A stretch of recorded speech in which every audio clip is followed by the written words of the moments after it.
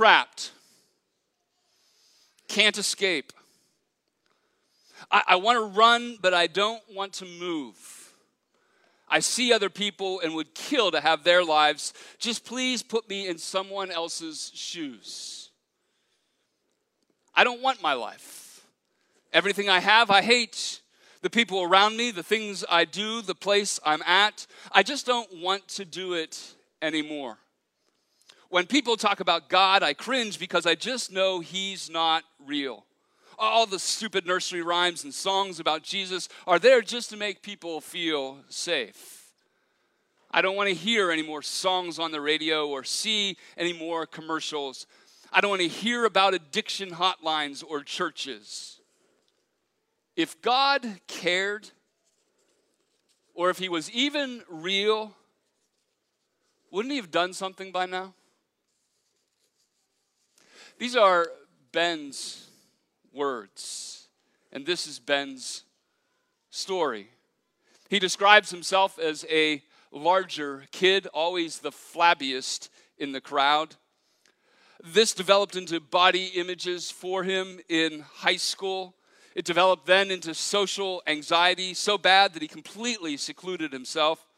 And after a long bout with sickness, Ben became obsessed with working out and dieting. And the body image issues turned into idolatry of being bigger, being stronger.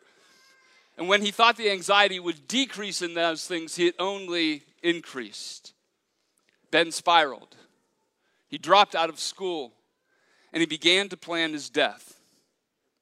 Then came some miraculous changes. This is what he recalls. He moved. His family moved. And he says, I was excited about a new start. That was a miracle. We started going to church, and I went with them. That was a miracle. And Ben found himself on a youth retreat sharing about his struggles. And he says this, I discovered that verbalizing my issues changed everything. That was a miracle. Ben had an encounter with God. And he later said, the lowest points of my life are ironically the points that I am most grateful for.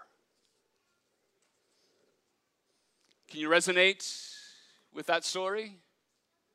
Resonate with those words? I do know that there are people here who understand Ben's story. I don't know what the issues are for you, but you know, listen, what it is to feel trapped. Maybe some of you still are. In fact, there may be a few of you that were dragged here this morning, and behind those Easter smiles, right, you're feeling a bit trapped where you're sitting. Maybe even saying to yourself, if God really cared, or if he was even real, wouldn't he have done something by now? Oftentimes, when we think of the tomb at Easter, we think of it as observers from the outside in. We are often encouraged to go, as Matthew encouraged us today, with the women to the tomb to find it empty, to run with Peter and John and find Jesus raised from the dead. But I want to take a different perspective this Easter. I'd like you to step into the tomb. To step into the tomb with Jesus where it's dark, where it's filled with death, where maybe some of you might feel even a bit trapped.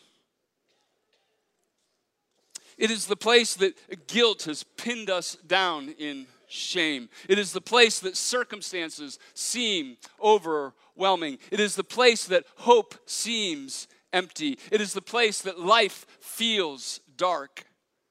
It is the place that you feel trapped. Quite honestly, it is a place that sin has you secluded. And it's the place that you wait for your miracle. With me? It's dark. It's dreary. it's hopeless.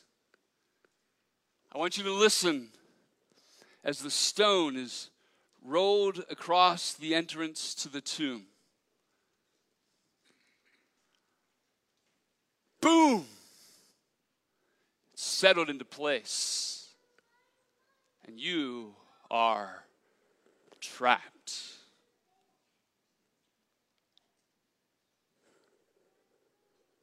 Except that you are entombed with Jesus.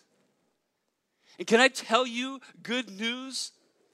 Nothing, absolutely nothing can hold Jesus back. Not even death. So listen, watch. The stone is moving again. Light is flooding the tomb, and everything dead is coming to life. And this Easter, we are not going to simply discover an empty tomb. We're going to experience an open tomb. The question for this morning is, what will you do with the empty tomb? What will you do with the open tomb? Believe it or not, we can find some help to that question in Revelation 7. Wow. Did you know we were going there this morning? Well, if you've been with us, you probably do, because we've been in a small mini-series this Easter looking at some passages from Revelation that shed light on Easter as well as our daily lives. It is entitled, God is Making All Things New. And the short line in this is that we live in between the time of Jesus and the return of Jesus, and that we can get all kinds of good stuff there that helps us live with the confidence in Jesus. Get that? That Jesus, we celebrate a past story, the reality of Jesus' life, his death and resurrection. We look forward to the reality of Jesus' return, and we live in this glorious day where he can teach us from both ends the reality of what it is to live confidently with him. And so we continue that this morning. That is our goal. You've heard it over and over again. You all have it figured out. Those of you that have been with us, Keller has said that from a holy God, we sits on the throne, that we may not just get, listen, Keller says that we might not just get hope for the future, but we might get help from the future, right? From a holy God who sits on his throne and says, I am making all things new. And that is our goal again this morning. So turn with me to Revelation chapter 7, verses 9 through 17. If you have your Bible, there are Bibles in the pew on your electronic devices. It is a great text that we dive into. And there is much here, more than we will discover this morning. But let's get the highlights that help us know what to do with the open grave. Revelation chapter 7, starting at verse 9. John is having a vision of these end times, and he says, after this I looked, and behold, a great multitude that no one could number, from every nation, from all tribes and peoples and languages, standing before the throne and before the Lamb, clothed in white robes with palm branches in their hands, and crying out with a loud voice, salvation belongs to our God who sits on the throne and to the Lamb. And all the angels were standing around the throne and around the elders and the four living creatures, and they fell on their faces before the throne, and they worshiped God, saying, Amen. Blessing and glory and wisdom and thanksgiving and honor and power and might be to our God forever and ever. Amen. Then one of the elders addressed me, saying, Who are these, clothed in white robes, and from where have they come? I said to him, Sir, you know. And he said to me, these are the ones coming out of the great tribulation. They have washed their robes and made them white in the blood of the Lamb. Therefore, they are before the throne of God and serve him day and night in his temple. And he who sits on the throne will shelter them with his presence. They shall hunger no more, neither thirst any more. The sun shall not strike them, nor any scorching heat. For the Lamb in the midst of the throne will be their shepherd, and he will guide them to springs of living water. And God will wipe away every tear from their eyes. May God help us in the understanding of his word. This morning, I want us to stand inside the tomb and peer out an opening in which the stone has been rolled away, and see that out of the fear of the tomb, we can see peace. That out of the uncertainty of the tomb, we can see certainty. And out of the death of the tomb, we can see life. First, out of the fear of the tomb, we see peace. Look at the first two words of this text. It says, after this. All of you great Bible theologians, right, should ask a very important question at this moment. After what? Right? When you read after this, you should ask, after what? Well, I'll tell you, if you were here on Good Friday, we saw the remarkable picture of God of Revelation 5 holding a substantial scroll with 7 seals, and everyone is looking for someone to open the scroll. Well, the Lamb that was slain, hint, Jesus, took that scroll, and the this of the after this is him opening 6 of those seals. And those 6 seals are all seals of judgment. To read chapter 6 is pretty dark. To read chapter 6 is pretty hard because God is handing out judgment on sin, and it is pretty chaotic, even to the point that those being judged are calling for the rocks to fall on them to hide them from the wrath of God. Let's just say it's scary, that it's chaotic. And you might get this because for you, sometimes life feels like that. Well, what we read in this text happens when? After that. Better stated even, in the midst of that. In the midst of the judgment is this glorious picture of peace.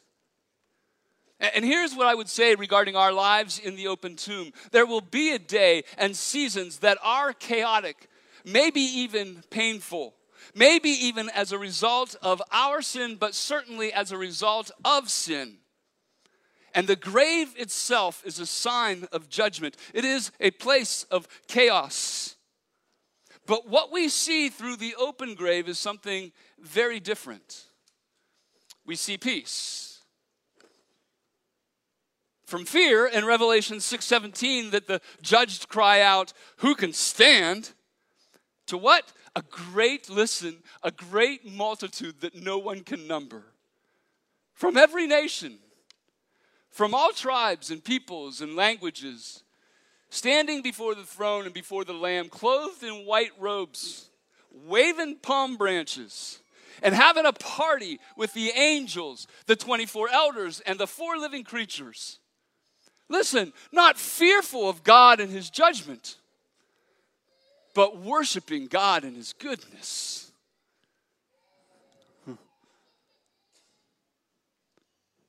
And look ahead in this text to the very interesting conversation between John, who is seeing the vision and writing it, and an elder who is in heaven. It's a crazy conversation. The elder comes to John, who's just having the vision, and he says, "Who are these dressed in white robes? Who are these?" And John, I think pretty wisely, looks at him and is like, shouldn't you know? Like, you're one of the heavenly ones. Like, you're one of the elders, right? You should know who this is. I'm not sure if John knew or not, but the reality is he truly expected that the one who was asking who they are would know. And so, indeed, the one who is asking says, they are indeed saints. They are dressed in robes of white because they are pure. He says these are the ones that are coming out of the tribulation. Now, be careful. Some of you people like to get your undies all in a bunch about tribulation, how long it was 1,000-year reign, it was this, it was that, and this, and that, and this. That's a great discussion. It's a great discovery, not for Easter Sunday. So can I help you not think of the tribulation as an event, but as a reality? That in your life there has been tribulation, there has been struggle, there has been hardship. And what does the elder say? That these are the ones who are coming out of that, dressed in white. But how do they come to this place of peace? Well, keep reading. They've washed those robes and made them white in the blood of the Lamb. And again, if you're new to this stuff, that sounds ridiculous. How in the world would you wash something in blood and it turn out white? Well, the reality of the scriptures is this, that we know. This is not just any blood. This is the blood of the Lamb that was slain for the forgiveness of our sins. It is the blood of Christ that indeed makes us pure, that makes us whole. It has delivered us from the fear of all things, mainly from the fear of death. It's like the words of Paul in Romans chapter 5, verses 1 through 5 that says this: since we have been justified by faith, we have peace with God through our Lord Jesus Christ. Through him, we have also obtained access by faith into this grace in which we stand, and we rejoice in hope of the glory of God. Not only that, get this, but we rejoice in our sufferings. What?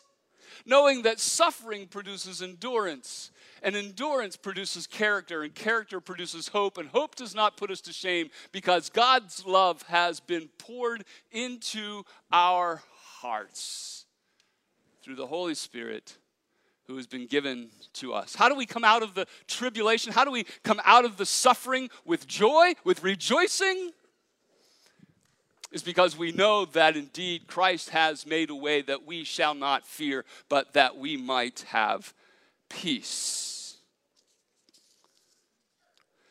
People of God, we need not cower in the corner of the grave. Get up, look out, and from the chaos of life that has you fearful, look through the open tomb and see peace. Out of the fear of the tomb, we see peace. Out of the uncertainty of the tomb, we see certainty. Man, uncertainty. If you don't know fear, you know uncertainty, unless you've just skipped 2020. I mean, it's become an all too familiar feeling in this last year, has it not? We've lived through and continue to wrestle with a significant virus, and with it, 1,000, that's a conservative estimation of opinions as to what it is and what we need to do. Listen, if anything has been certain in this last year, is that no one is certain. Add to that an election cycle, riots, a culture that seems to love polarizing movements that cause us only to be more uncertain about our future. And that's not even mentioning all the stuff that many of you have been through personally over the last 12 months. Uncertainty. We've gotten PhDs in uncertainty. But uncertainty comes where there is no hope. That's why I take you to the tomb this morning, to peer from the tomb of uncertainty and see what we see in Revelation 7. Hear what we hear in Revelation 7. The multitude, as they wave their palms, listen, no longer cry, Hosanna. Remember a week ago? We all marched around here with palms. We're saying Hosanna, right? Remembering a day in which the people cried out, save us. Save us. There's uncertainty. We're stuck. We're trapped. Save us. That is not the picture of Revelation 7.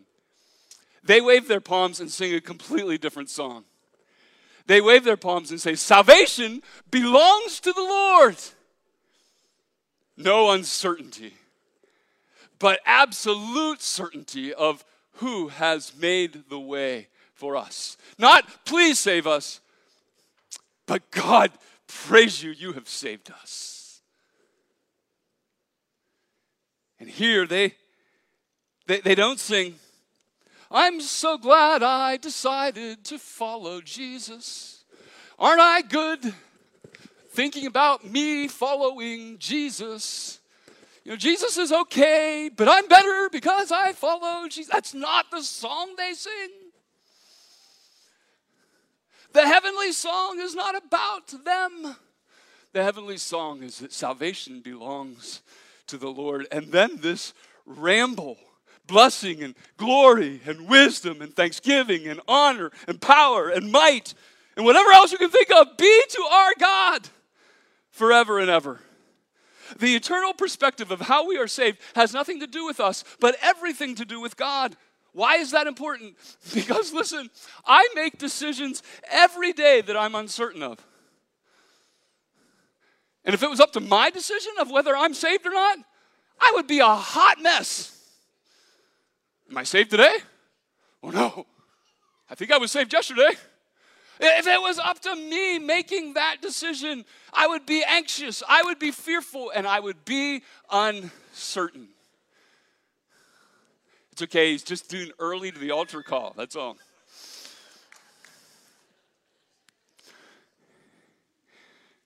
Listen, I would be a mess, but listen to the heavenly multitude.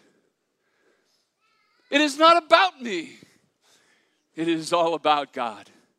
And there is no uncertainty in what he has done. My destiny, my eternity, that is in the hands of God, who is a certain God, who is an unchanging God, and who is an eternal God.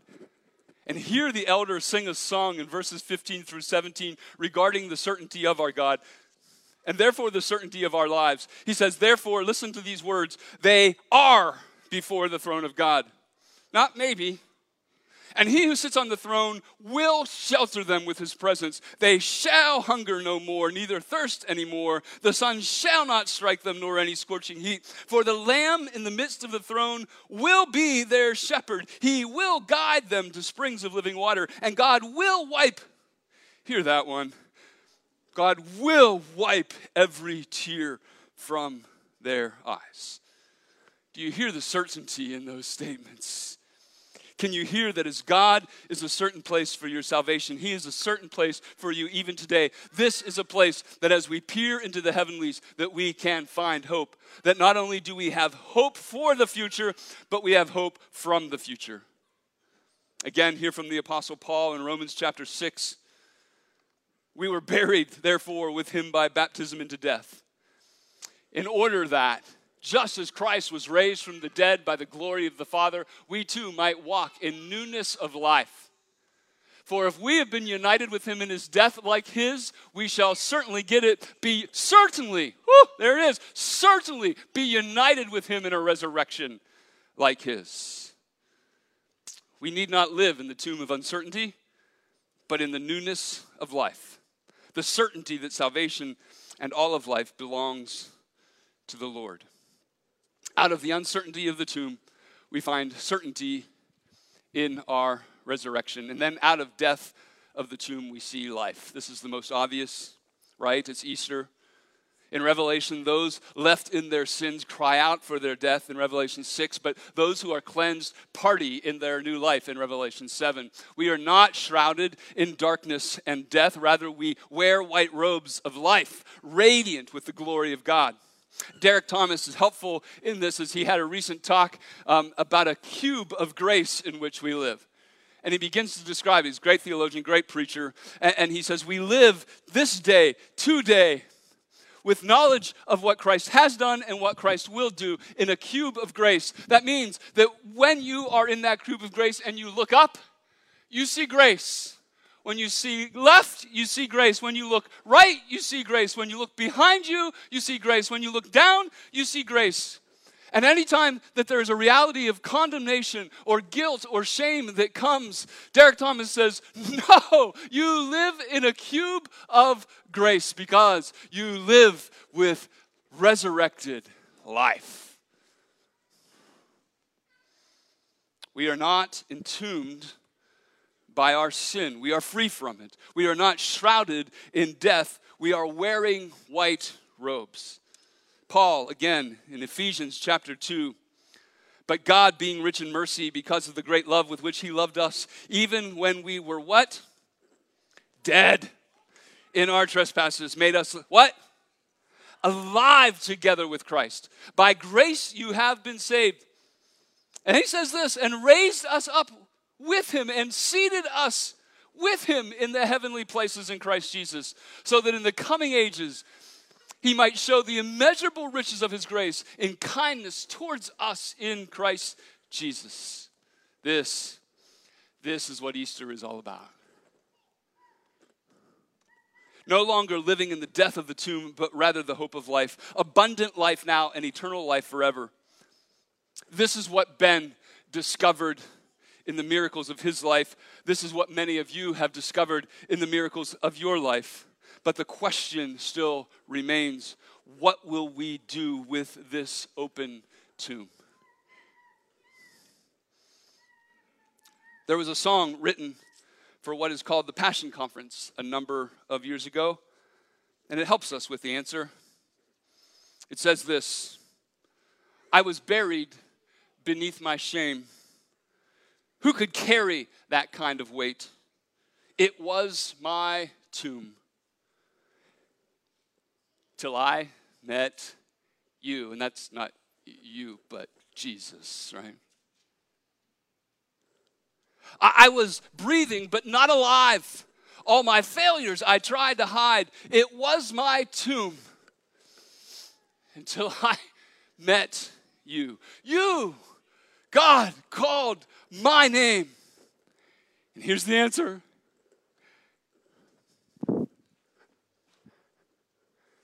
Then I ran out of the grave!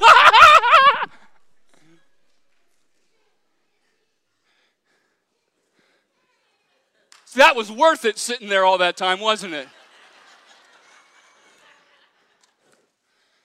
Do you hear? When I called you,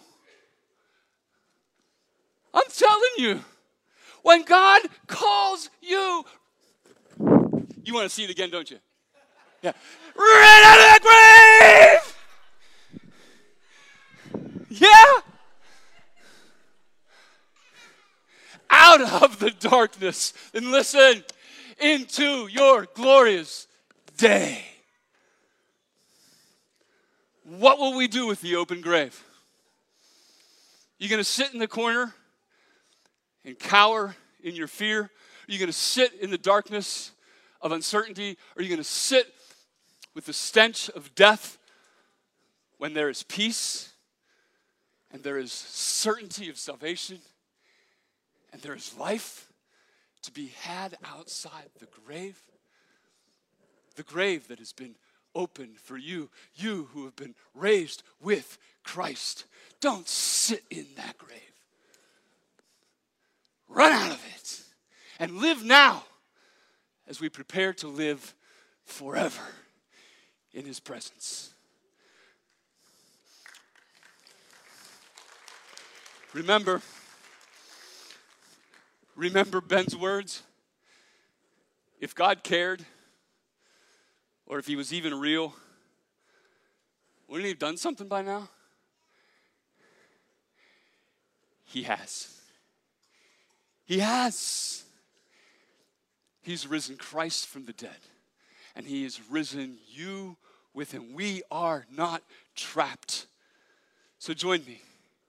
Join me in running out of that grave.